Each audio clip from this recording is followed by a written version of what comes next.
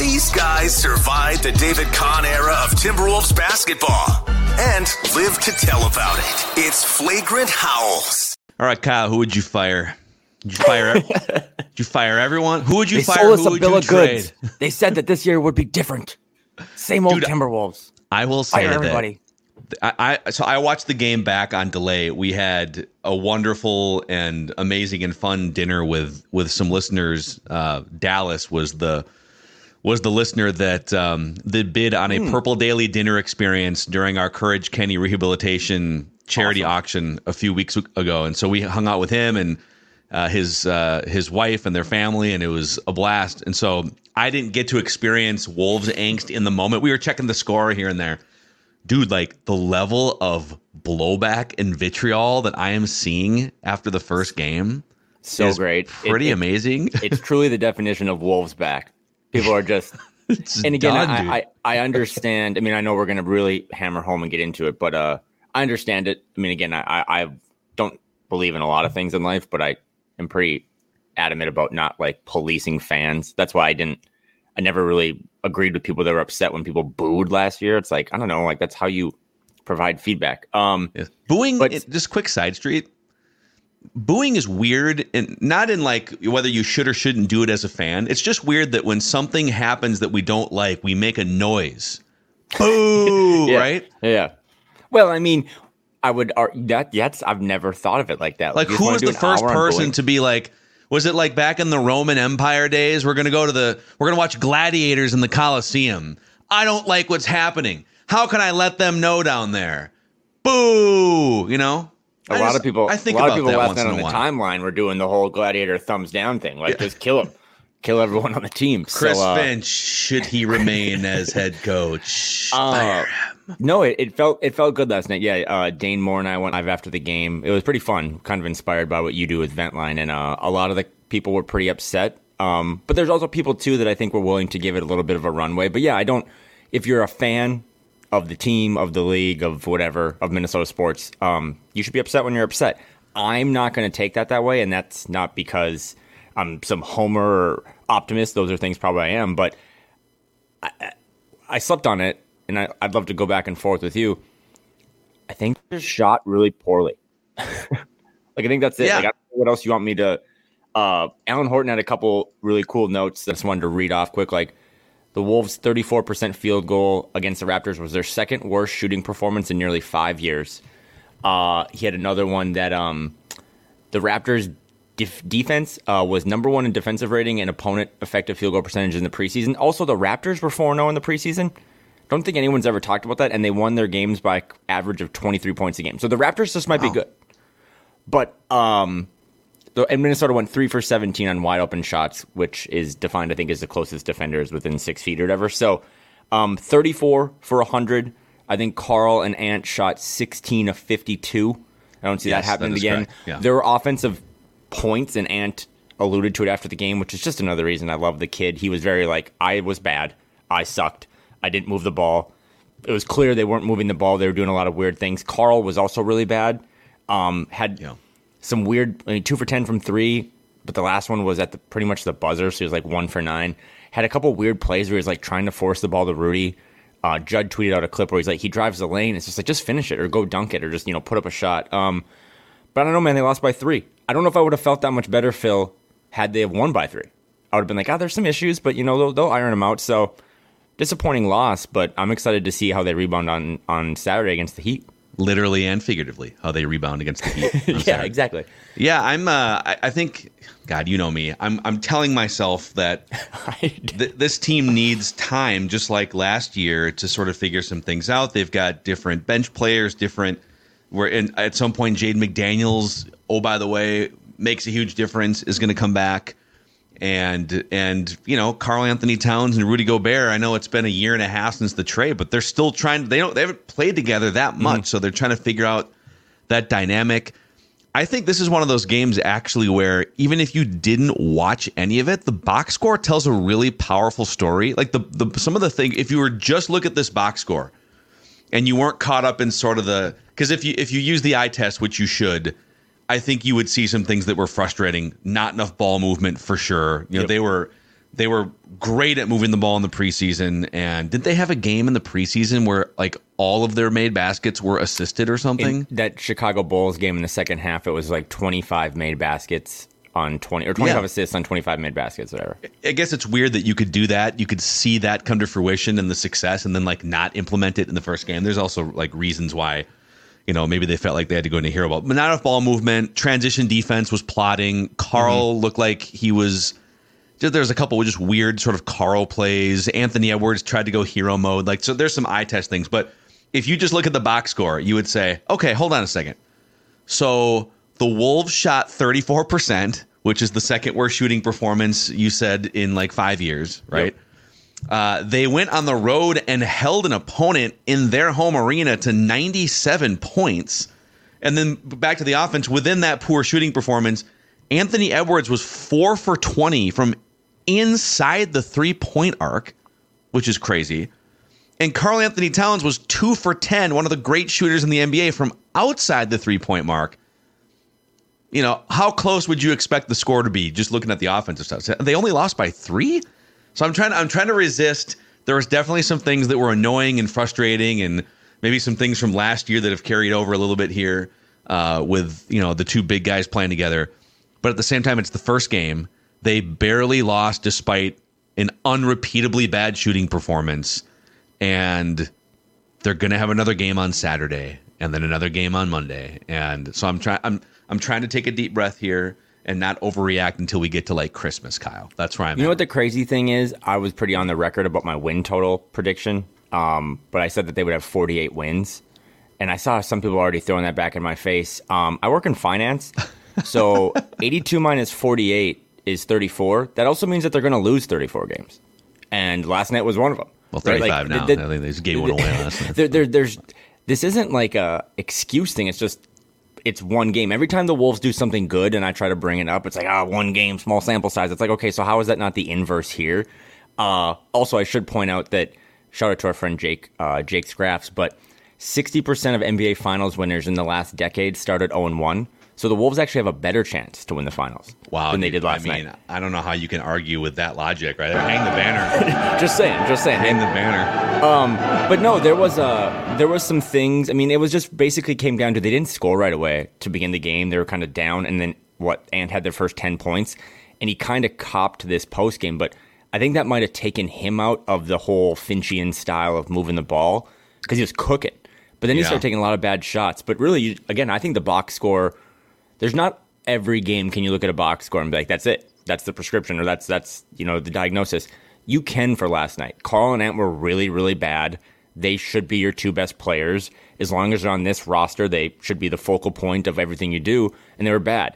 I saw some people up in arms about like Rudy Gobert, and you got to ask yourself at some point, like, do I just hate him?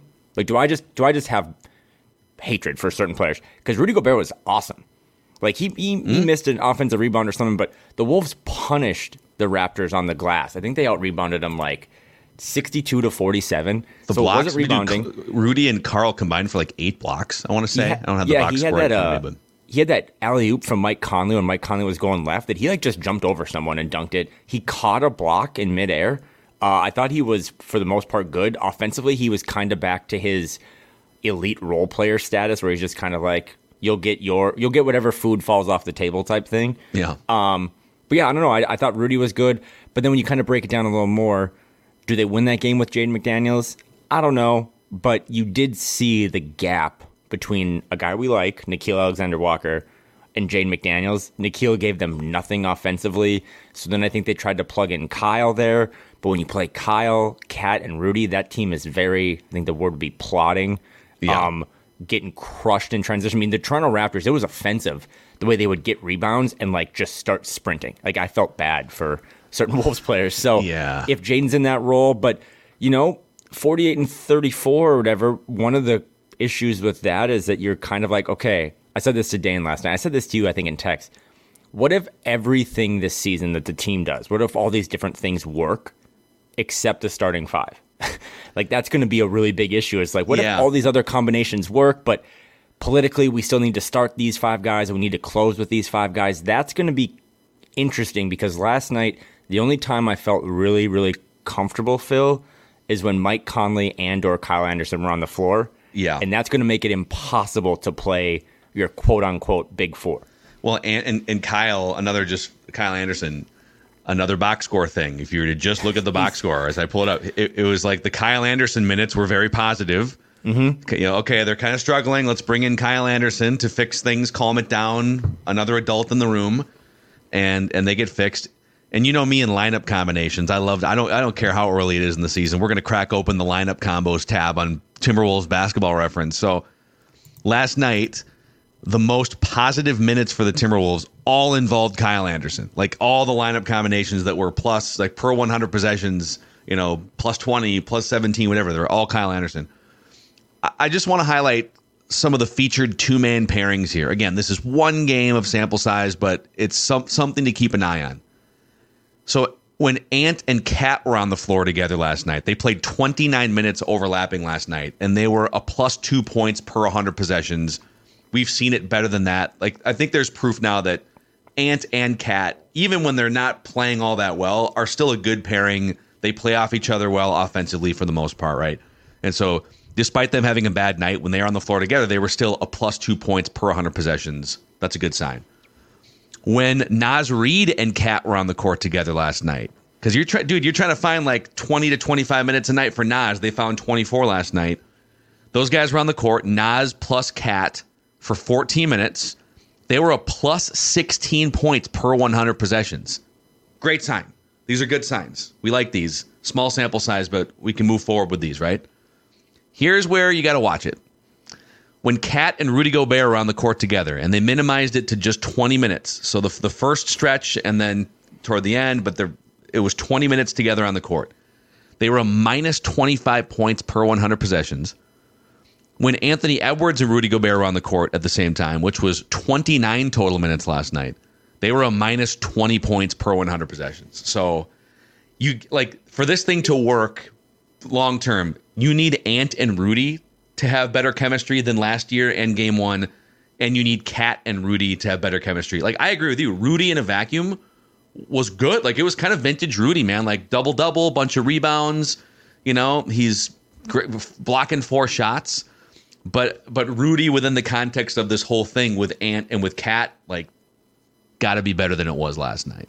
It's probably the number one thing I'm curious about right now that everyone's been signed and you kind of have the salary structure figured out for this year and moving forward and all that other stuff. It's just, what if every combination of players works except for the starting five and except for Carl and Rudy? Because if you said 99 other combinations of our front court and our back court and everything will work, but the one that won't is the starting five we throw out there or Carl and Rudy, 99 out of 100 isn't good enough. Like, it has to be 100 because this is what it's all built around. So, yeah, I mean, I'm not a big plus-minus guy, and I don't think you are either, but it's noteworthy that all 4 bench guys were plus and all 5 starters were minus. So, also starting 5, for those, I can already hear it in my head, like some people are like, it doesn't matter who starts. That's right. It doesn't matter who starts, but I think Finch is still pretty set right now that he has to close with those guys as well. Yeah, but dude, it does matter a little, because if you're putting a starting 5 out there because of like contract reasons and ego reasons and whatever, that isn't maximizing the first 8 minutes of a game, that is important, Yeah, like if there was like a 5-point difference in per 100 possessions or something, and you're just giving that away 82 times because you got to start the same 5 guys, you're boxed in. That's fair. Who's finishing is more important, but like who's starting can set you back in the first quarter, right? And they're both, yeah. And I still don't really believe that the guys who start all the time matter, because I think sometimes people just start to set a precedent or set a vibe. But last night, the way they started and not being able to score and being clunky and having it be so Ant-centric, and again, like, Ant's approval rating on this podcast and this fan base is 100. But I think you can, like, it's funny that when we don't criticize Carl, we're deemed to be homers or whatever, biased, but it's like, Ant was really bad last night. How do I know that? Because he came out in the block room and was like, I was really bad tonight. I probably lost us the game. So you're probably onto something. It's just something to monitor, is that they don't really have a malleable way to change the starting lineup. Again, Jaden wasn't even in it last night, but, I'm going to continue to monitor how do they play their five, what they believe are their best guys, and Mike, Ant, Jaden, Carl, and Rudy. And then how do they get Kyle in there? Even Nas last night, 24 minutes, like you said, 10 points, 4 rebounds, kind of did it all. Didn't hit his 3-point attempts, which you would like to keep taking those and hoping that becomes just a regular staple of his game. But 10 assists from the bench players and 10 assists for the starters. That's not good. Yeah, it needs to be better than that. On the Ant front, so God, I'm going to be a homer here, dude. Like, you got a big smile on right now. I love that he grabbed 14 rebounds last night. Crazy. We have not seen that, right? That had to have been a career high, wasn't it? Has he grabbed 14 rebounds in a game before? You put me on the spot. I looked this up. I think it was, but keep cooking. Because I think sometimes what happens you saw this happen with Andrew Wiggins, not even just early in his career, even like as a veteran. Guys just like sometimes young players who are dynamic and talented are so focused on getting their offensive game going that they don't realize, no, I can actually go have an impact everywhere. I can be an Energizer Bunny. You know, I can go, not that you should just be hunting for triple doubles and stat stuffing in a hollow way, but the Wolves need help rebounding, dude. Like Wolves, especially in some of these instances where, you're trying to figure out lineup combinations and you're trying to figure out, okay, like last year, a big theme was Rudy Gobert can't grab all the rebounds. Somebody else has to help, right? And it kind of goes on the smaller players to make sure. Now they're trying to balance also getting back in transition versus rebounding and all that stuff. But I think if Anthony Edwards is going to come in here, if he wanted to average 10 rebounds a game, he could. And I think it would be productive for this team. So I kind of love that on a night where his offense is kind of lagging, he's 4 for 20 or whatever it was from inside the 2-point arc. How else can I impact this game? I'm going to make sure that we clean up on the glass. I think if he's going to start filling cracks in other areas, and then he's going to have the nights where he's super efficient and scores 40 points offensively, is this the year where we start to see some of these like 38, 12, and 6 box scores instead of like 28, 3, and 3? Mm-hmm. That's where I think maybe the biggest jump in his game is not even the scoring. It's like all the other stuff. And to see 14 rebounds last night had me very excited. Shocked. I was shocked. I mean, I didn't think he led the team in rebounding. And I knew he was aggressive, like as I was watching the game in real time, but 14's a lot.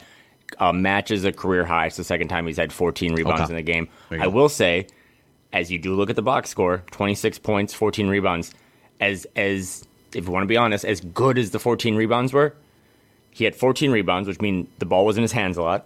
He took 27 shots, which means the ball was in his hands a lot. He had 1 assist. Yep. Which is the antithesis of everything this is supposed to be. Him and Carl had 4 assists combined and 6 turnovers. I've been saying that I don't think you'll ever see them shoot 16 for 52 again, and probably every time they do, they're going to lose. Anytime that those two combine for more assists or for more turnovers than assists, you're probably going to lose as well. So you would like to see him trust his teammates more. He's done it throughout the preseason. He's been better at it, but I just wonder if there were moments last night where he could have got shaken open look or gotten Rudy another easy finish or gotten Carl going. So something to monitor. I think it was one game, and I think it started out on the wrong note, and they just never corrected it. But I am going to continuously watch and see how Finch manages these rotations because, again, he loves Kyle. And how do you not? He loves Nas. Kyle's a fixer, man. Like, he can just kind of, hey, this dish needs a little flavor, right? It's a little, the chicken's a little dry or whatever, and you can just kind of throw Kyle in there, and he's the perfect amount of garlic, or he's the perfect temperature of hot sauce. Like, he just fills cracks, man. He looks even cooler playing now because he's got the racquetball glasses like I have. It's great. But they didn't get him off from the bench. I heard you had Doogie on earlier today. I'm kind of with them on. They played 9-man rotation last night. Troy Brown Jr. 5 minutes, didn't give him anything.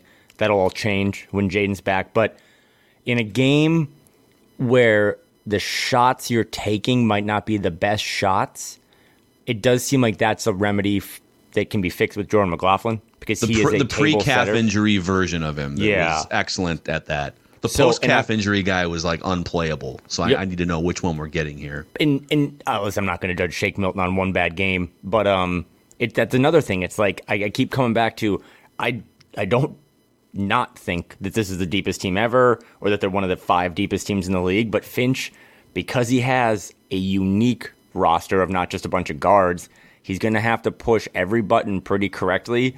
And some of this goes, I mean, I'm very pro Finch, as you are, friend of the show, but I didn't think he, in moments last night where it got really messy, I don't think he inserted himself enough to provide structure, to call certain sets. He is really big on trusting Mike and Kyle to kind of be the quarterback out there, but when it's bad and you're getting bad shots, I mean, there was a play, I don't know what quarter it was, where Carl drove down the lane, missed a layup, then the Raptors came down, missed a shot. Nikhil got the ball, tried to outlet it to Ant for no reason. The ball went out of bounds. Just like little things like that where you'd like for Finch to try to insert more plays. I know he loves free-flowing basketball, but every now and then, man, you got to call a run play. Like, you just got to kind of reset the team. So, yeah, bad loss, but maybe a good Raptors team. So it'll be equally, as if not more, important to me to see how this team responds when they get Jaden back in the lineup. I presume he'll be there on Saturday because he might. They just paid him $131 million. Maybe he's the glue guy that'll kind of make some of this a little more balanced and make sense. Did you see how he celebrated, by the way? A $130+ million contract. What's the first thing? Where's the first place you're going to go eat? What are you going to do? Did you see? Olive Garden. Well, he announced that during his 122nd press conference that they had for him via Zoom, which they put Ant's face on the side of a hotel. You thought maybe they would have like a real press conference for him, but that's not my job, I guess. Was he just like short on his answers, or did they just like cut the press conference off? I don't know. He's not the most loquacious guy, you know. Some people are like, well, maybe he just doesn't want to talk. I don't know. That's not really the player's job. Like, it's on the team to promote these players and do these. I mean, I was in Vegas when they walked up Ant and his entire family and Glenn Taylor at Las Vegas hotel. Like planes flying around Minneapolis and St. Paul for a week, right? And then for Jaden, it was just kind of like, hey, can you hop on WebEx quick? We're going to ask him 2 questions about his favorite fast food restaurant and then go home. Whatever. But yeah, he celebrated at Olive Garden. He's probably getting into cardio shape, right? Because there is no way to get in basketball shape other than to play basketball, and he has not been playing basketball.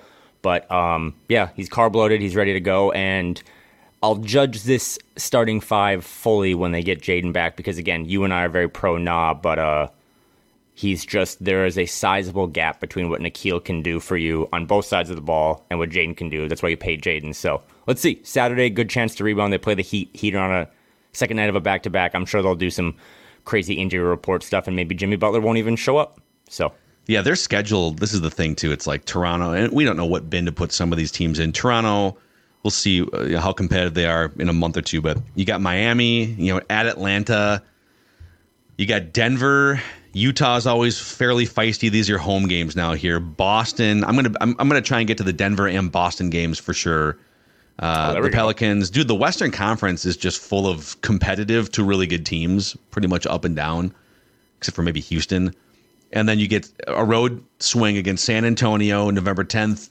Back-to-back road games against Golden State, and then at Phoenix, at New Orleans. Like, you don't get many breathers on this schedule in the first 5 or 6 weeks or so. So you're going to have to make some of these tweaks on the fly and figure out, whether these 2 big guys can play together against teams like Boston and do it pretty quickly. And again, to kind of sum up my thoughts on the game, I thought the Timberwolves let us all down and played terrible. Like, they shot terrible. They didn't trust each other.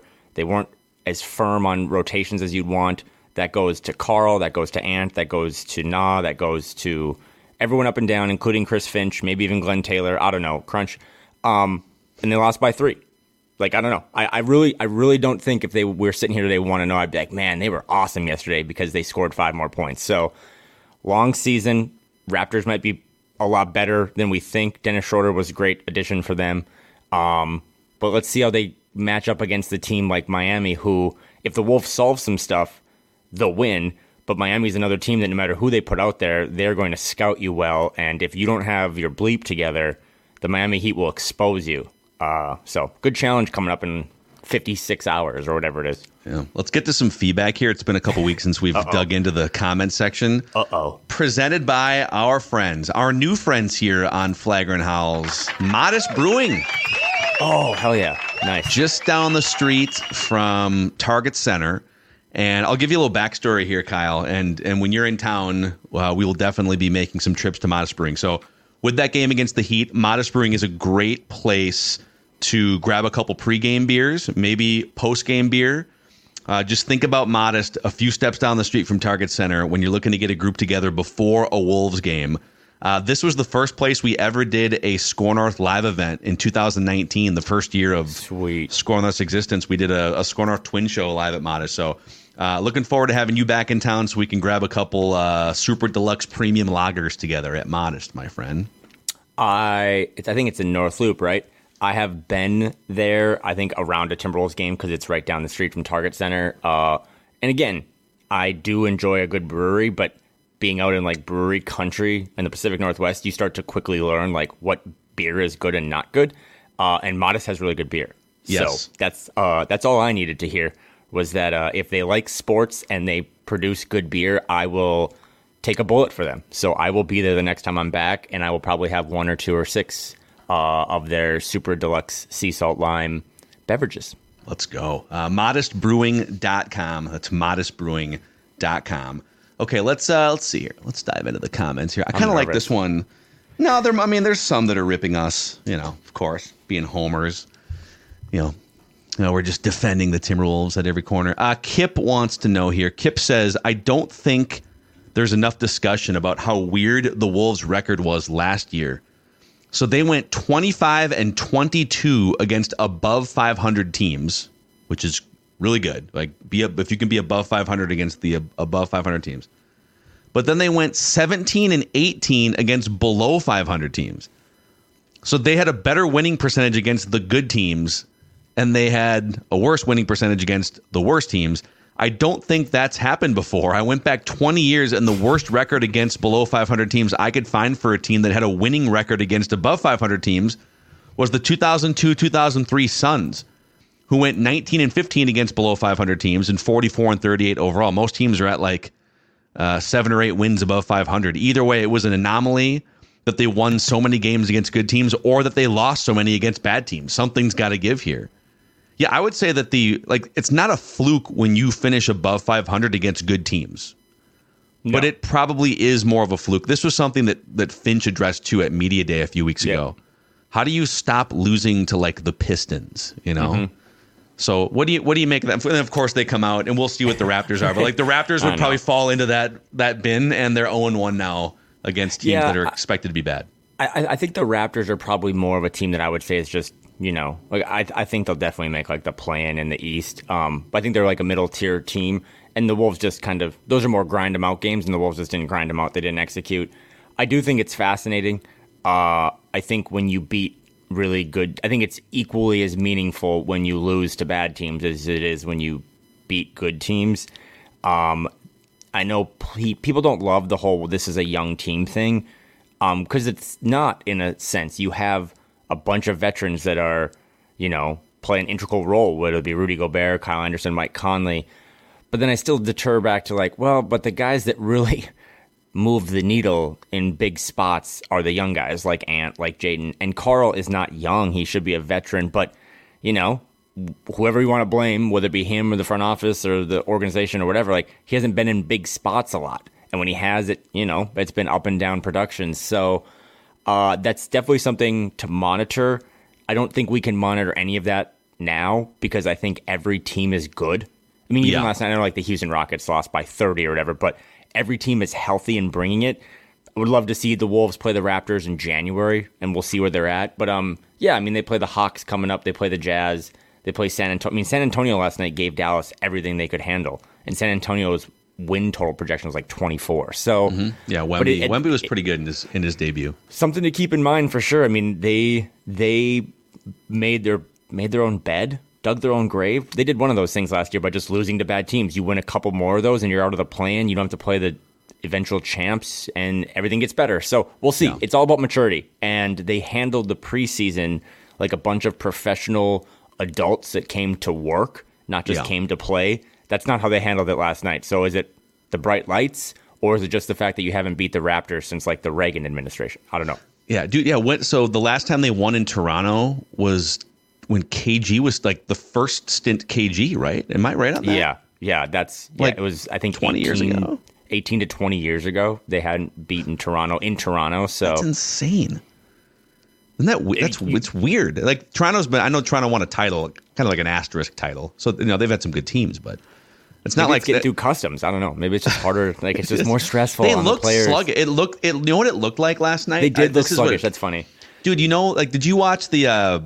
You get up early and watch football. Do you ever get up? You're on the West Coast. Do you ever get up and watch the London games at like 6 o'clock your time? Of course I do. Literally wearing his Prize Picks hat right now. No, I don't watch football ever. And there was a Bills-Jaguars game. This is like probably 3 weeks ago.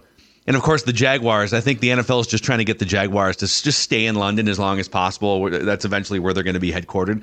So the Jaguars they played in London the week before, and they just stayed in London all week and got acclimated. So they've been there for like 2 weeks. The Buffalo Bills come over and travel, and I watched that game, the whole game, and it looked like the Buffalo Bills were playing in like thicker grass than the Jaguars were. They were a step behind. They were yawning and stuff. Like it was a super weird deal. That's what the Timberwolves looked like to me last night. It looked like they traveled to London for that game. And I know Toronto's like, it's kind of up there. You're going up. It's like a different country, and you're going out East Coast time zone. But it looked like they were jet lagged or something. Did it not? Can we bring Conspiracy Kyle on the pod quick? Because Conspiracy Kyle. Let me hit Conspiracy Kyle's theme music for a second. Hold on. Oh, does he have some? Hold on. Let me see if I can find it here. Conspiracy Kyle has a thought on this. Here we go. Okay. There it is. So the Wolves played the Raptors to start the season Wednesday, October 25th in Toronto. Tuesday, October 24th was Drake's birthday.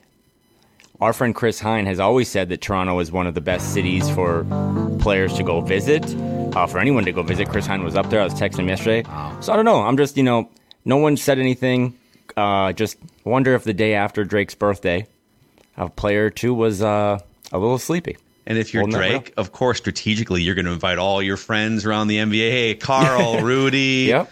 And you got to come out just for a little bit, just for one. Why don't you guys come out? We'll celebrate a little bit. Just my thoughts, not associated with anyone. No one say anything. Just I know Toronto is renowned as I've never been. I was also yesterday years old when I realized how close it is to like certain cities in the Upper East Coast, like how close it is to it's pretty New much York. It's pretty much a United States city. My Canadian map is basically where Winnipeg is because that's where I used to go to drink when I wasn't 21, and then now Vancouver.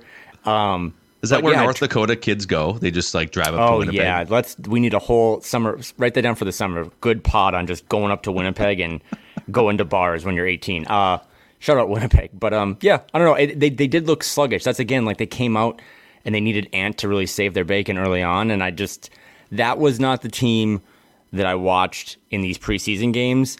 And it's the only sample we have right now. So, yeah, bums, slap on the wrist. But let's see how they respond on Saturday in front of their home crowd. Let's see here. Dan Kraft chimes in. No, let's get to this one first. This is from Jason Jansma. And you can hit us up always in the YouTube comment section, Score North YouTube channel. We're checking comments. And if you want to send us like a longer email or just email us in general, you can hit us up through the Score North app. There's a feedback tab. So those are great places to just send us stuff. We'll try to do a dive into the comment section once a week, maybe on these Thursday episodes. So Jason Jansma says, as a 37-year-old Minnesota sports fan who lost his dad to cancer 8 months ago, your guys' show has got me through a lot of hard times. So please keep it up. Thank you, guys. Jason, thank you, dude. Appreciate you. If we can even like make a hard spot in your life 5% easier because we just talk nonsense about the Timberwolves, then that's our role, and we appreciate you listening, man. I did not see that comment coming. That stuff means a lot. Again, this is all, I always say it, I work for him, but if you want real hardcore analysis and critical at times, like Dane Moore, NBA Podcast is the one to go. I'm sure he has Britt Robson on today. If Britt's timeline last night was any indication, Britt will be ripping them a new one today on that pod. But I've always done this, as I've said before, just because I'm on my lunch break right now from working for a cancer institute, and cancer has affected my life and my wife's family significantly. It's affected your life. So that's the whole purpose of why I log in and why I'm on here. And I'm sure you are the same, is to just want to entertain you, make you think, make you laugh, maybe make you mad sometimes. But that comment means a lot. So Appreciate that for sure. Dan Kraft here. Dan Kraft might segue us into another title segment here. Anthony Edwards stat porn is a segment we did last year. And I think we already kind of went through the stats. The shooting performance was, I don't think that would classify as Anthony Edwards stat porn. The 14 rebounds would for sure. But I'm going to put this write-up that Dan Kraft sends us from CBS Sports. A couple weeks ago, CBS Sports did a top 20 players under the age of 25 list. And they have Anthony Edwards third on this list behind Ja Morant and Luka Doncic. Luka seems like he's 38 sometimes, but he is still he's like 24, 25. He's 24. Like, anytime I get mad or I just want to rile myself up, I'm like, oh, I can't believe that. Then I go watch Luka Doncic play. He was so good last night. Like, his step back three is maybe the most unguardable shot in the league. So anytime he's above Ant for now, he looks like a guy that, he does. He like literally smokes hookah all off season. He just looks like a guy that doesn't really take care of himself. Yeah. And then it's like, oh, hey, here's 36, 12, and 9 and a victory. So it's ridiculous. But this is the write-up, CBS Sports write-up here for Anthony Edwards. It wasn't especially surprising to hear Bruce Brown call the Timberwolves the hardest opponent Denver faced en route to their first championship.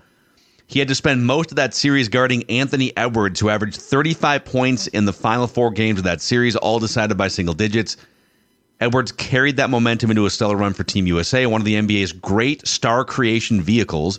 Athletically gifted, increasingly reliable from deep, and steadily improving as a playmaker, even committed to playing hard-nosed defense, Edwards was built in a lab to be a flawless NBA shooting guard. With a new max contract to his name, this will be the season Edwards ascends to the upper echelon of NBA stardom. Oh yeah. And none of it is not Read true. It to me backwards now. Yeah. None of it is. Hey, let me grab some lotion. None of that is not true.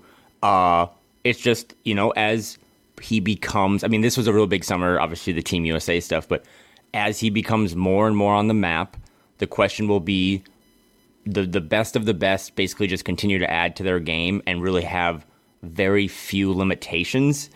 But Ant's only 22, right? Like there is very little precedent, and Luka's actually a good one as well, that like you really don't hit your full stride until you're in that 25, 26, 27 range where Tatum has started to get to. So he has time to continue to grow, but you're seeing it in moments like last night when he has a career high rebounds, but you're also seeing the 22-year-old side of him that has more turnovers than assists. So, last night one of my good friends texted me that James Wiseman was a DNP CD last night, which did not play coach's decision for the Pistons. Oh, what that? That's not who drafted him. He was drafted by the Warriors. They dumped him for, I think, 4 second-round picks and Gary Payton's son. The Wolves made the right decision. This has been a big summer and a big week for the 2020 draft class to get Jaden and Ant both signed long-term. I don't know if Leandro Bolmaro is still in the league, but they have a good foundation. I know fans that are impatient are ready for that foundation to start to build real walls. That did not happen against Toronto, but we'll see. But yeah, Anthony Edwards is, I don't know, you wouldn't take 5 guys over him if you're building a brand new franchise, right? Like, you're not going to take LeBron over him. So the sky's the limit, but he needs to continue to deliver. Yeah. And also, I don't know if you had a chance, JJ Redick, a few listeners sent us the link to JJ Redick, and Tim Legler was his guest on Redick's podcast. And they spent like 10 minutes. It's the episode, I think it's the most recent episode, but it's the Tim Legler and JJ Redick episode. It starts at like the 34-minute mark, if you guys want to go and just kind of find this. And they did a breakdown of sort of the Timberwolves and the 2 big men, and I think 2 main headlines out of that. JJ Redick had glowing things to say about Anthony Edwards. He said, this dude, I saw enough in the playoffs. I've watched him, and JJ Redick is a freaking hoops head, man. He'll get into big time X's and O's breakdowns on this show. Awesome. He loves Anthony Edwards, and he said the thing that drives me nuts, and he likes Chris Finch, but he said the one thing I'm going to be watching early in the season is where is Rudy Gobert after he sets a screen? Because if he's going to the dunker spot, I can't stand the dunker spot. So he went on this dunker spot rant saying, unless you're posting up on the other side, okay, bring a guy down to the dunker spot, right? But Rudy Gobert standing in the dunker spot only clogs things up for Anthony Edwards. So have him set screens off the ball, have him free up the shooter that could run to the corner, weak side, so Anthony Edwards can drive in and kick it out. But so I will take JJ Redick's word and expertise, and I will be watching that more and more going forward too. Like, where is the Rudy chess piece on offense? Is he just sort of standing there waiting for a lob? Is he clogging things up? But check that out if you guys, listeners, get a chance to. I think, and Redick had Chris Finch on earlier this summer. I mean, you and I kind of were the gateway drug for Finchy to start getting on podcasts. Clearly, yeah. Like, it was so much fun him coming on this podcast. But Redick's pod is probably maybe the best right now. I mean, Zach Lowe does a really good job too, but he might be the best national pod out there, and he has really good guests on. Tim Legler is hands down the most underrated analyst covering the league. Dude, legs. They kind of bury him with SVP on like late at night during the weekdays or whatever. I don't know if it's schedule what he prefers, but he is just a breath of fresh air when it comes to basketball knowledge and breaking. He's old school down. too, because he won the. Did he win? I think he won the 3-point shootout in like 1995 or something, or 96 with like the Washington Bullets. If I ever get drunk again, maybe I have some modest brewing. I might just DM him and just be like, "Can we get you on the pod?" Because he would be great. For sure. Come on. I just love listening to smart people. Think about this from me. I love listening to smart people talk about basketball. But that was really good. It makes me think of last night. As many things that went wrong, right? And so many things did. Like what now? Back-to-back games where Ant has found Rudy on a lob. I know that's a really low bar, but let's go. We're getting when he somewhere. got doubled last night. I mean, that's the pass that he made in Chicago when he was behind the 3-point line, just kind of like, screw it, Justin Jefferson's down there somewhere, lob over his head. Yeah, that was not sustainable. Last night, though, he kind of jumped past it and like had to really thread the needle to Rudy, who had a guy on his back and a guy in front of him, but got him the ball. I think it ended up being an and one. Those little plays, back to the Redick and Legler thing, it's like, obviously Carl and Rudy need to gel, or one of them has to eventually go. That is just kind of common sense. Yep. But if Ant, we know what Ant's chemistry can be like with Carl. If Ant can get that chemistry with Rudy, it might make your decision down the road easier, because it's like whoever you pick to help build around Ant's going to make it work. And he's starting to figure it out a little bit more with Rudy. And that's obviously small, but reassuring and something to be positive about moving forward. And I would say this too. I in my life have dealt with a little bit of anxiety when it comes to. So I've had acid reflux and I've had IBS in my life, going back to like being 12 years old. So I remember when I was a kid, this started when I was like in elementary school, I would always be wondering, where's my out in this room if I need to go, right? Like, is there a bathroom nearby? Is there a garbage? Like, even to this day, it's not like I know how to manage it now for the most part. Like, sometimes I'll drink a tequila and eat some hot, spicy food and pay for it. But like, even when I get on a plane now, I'm always kind of like, okay, so, all right, we're 5 rows this way are the bathrooms, right? I want to know where my out is when I'm in a building or in a room of some kind, right? And so if you're a Timberwolves fan, I think you want to know, where's the out if this doesn't work, if my Timberwolves IBS flares up or something, and the Cat and Gobert thing is just not working. What's the out? What's the side door? Where's the bathroom down the hallway, right? And they have options, dude. Like, the trade deadline's coming up in February, and even if this thing is clunky, there's enough talent here that they're still going to be like around 500, even if it's kind of a train wreck, I think. And they get closer to the trade deadline. Okay, well, it's not working. It's clunky. The chemistry's weird. Then you can start exploring. Do you trade Gobert for 25 cents on the dollar? Karl Anthony Towns? You could explore those options around the trade deadline. So like, they've got options. They've got outs, is what I'm saying. Yeah, I mean, I don't like doing it, but you can always poop in the woods, and that's what they have to do. Mm-hmm. I have no idea. In the moment, I was like, hey, yeah, Ant found Rudy on another pick and roll lob. That's great. And you're just like, hey, I struggle with IBS. That was a weird transition and maybe the best moment of this podcast history. But on a serious note, and again, it might sound to some like coping, which maybe that's what Timberwolves fans usually have to do because our team is never good. It is a reason why this year I just am not going to like bring a pitchfork to Target Center after the Raptors loss, because last year just seemed You didn't have Ant and Jaden on the maxes yet. They weren't the players they are now, even 12 months ago. You were fresh off of all the assets you gave up. You don't have a Leonard Miller. You don't know if Tim Conley's going to stay, blah, blah, blah, blah. You don't know if the ownership thing's going to happen. This year, it's like, back to your point, I think it might be my favorite thing, and I'm going to steal it moving forward, is they have all these outs. It might, like, if the season goes really bad and everyone's really pissed off, they have a pick for the first time in a while, right? It's not the Kuminga thing. It's not last year.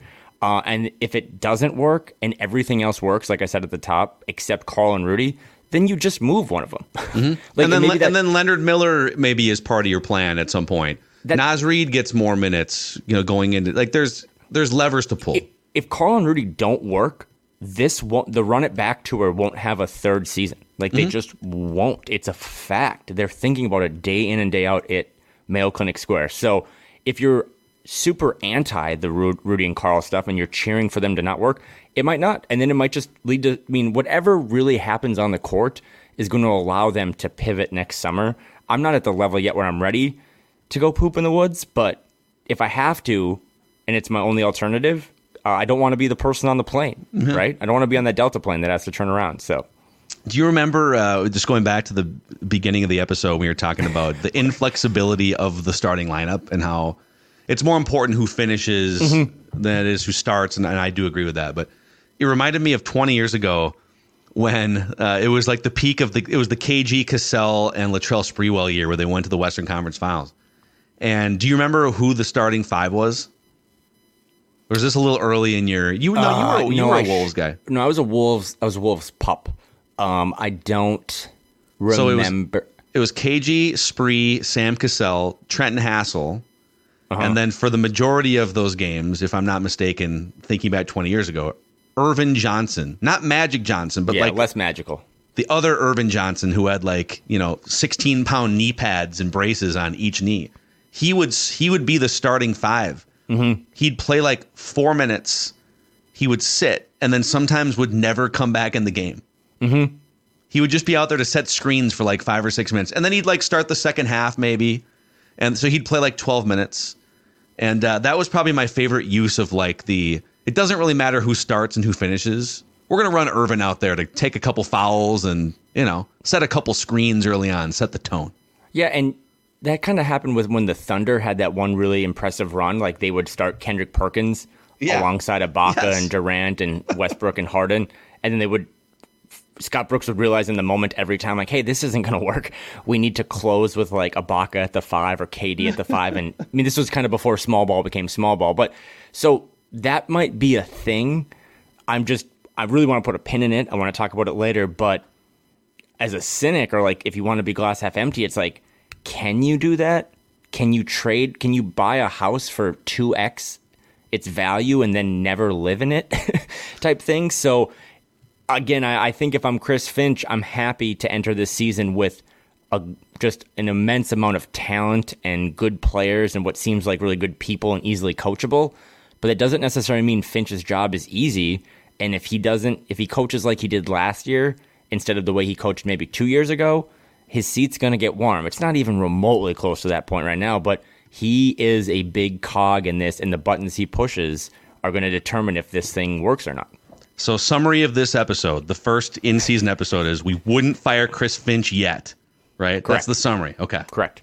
I would not fire Chris Finch. We'll see what happens in the first half against Miami. But I too am always on the lookout for possible escapes in bathrooms, and I think the Wolves should shoot better, would be my analysis moving forward. Make more shots. Make more shots. Don't panic yet too aggressively. We do reserve the right to start panicking maybe early next week. We're going to let a couple more games go by before you and I jump back in. We may get an overreaction Judd thing on a Monday here. I am curious. Good. If they get beat by 20 against the Heat at home, I'm going to need some overreaction Judd in our lives on Monday. So we might pull that lever too. And for going back to the strategy here at the pirate ship, I like Flagrant Howls every now and then mixing in Judd and Declan because we need Judd.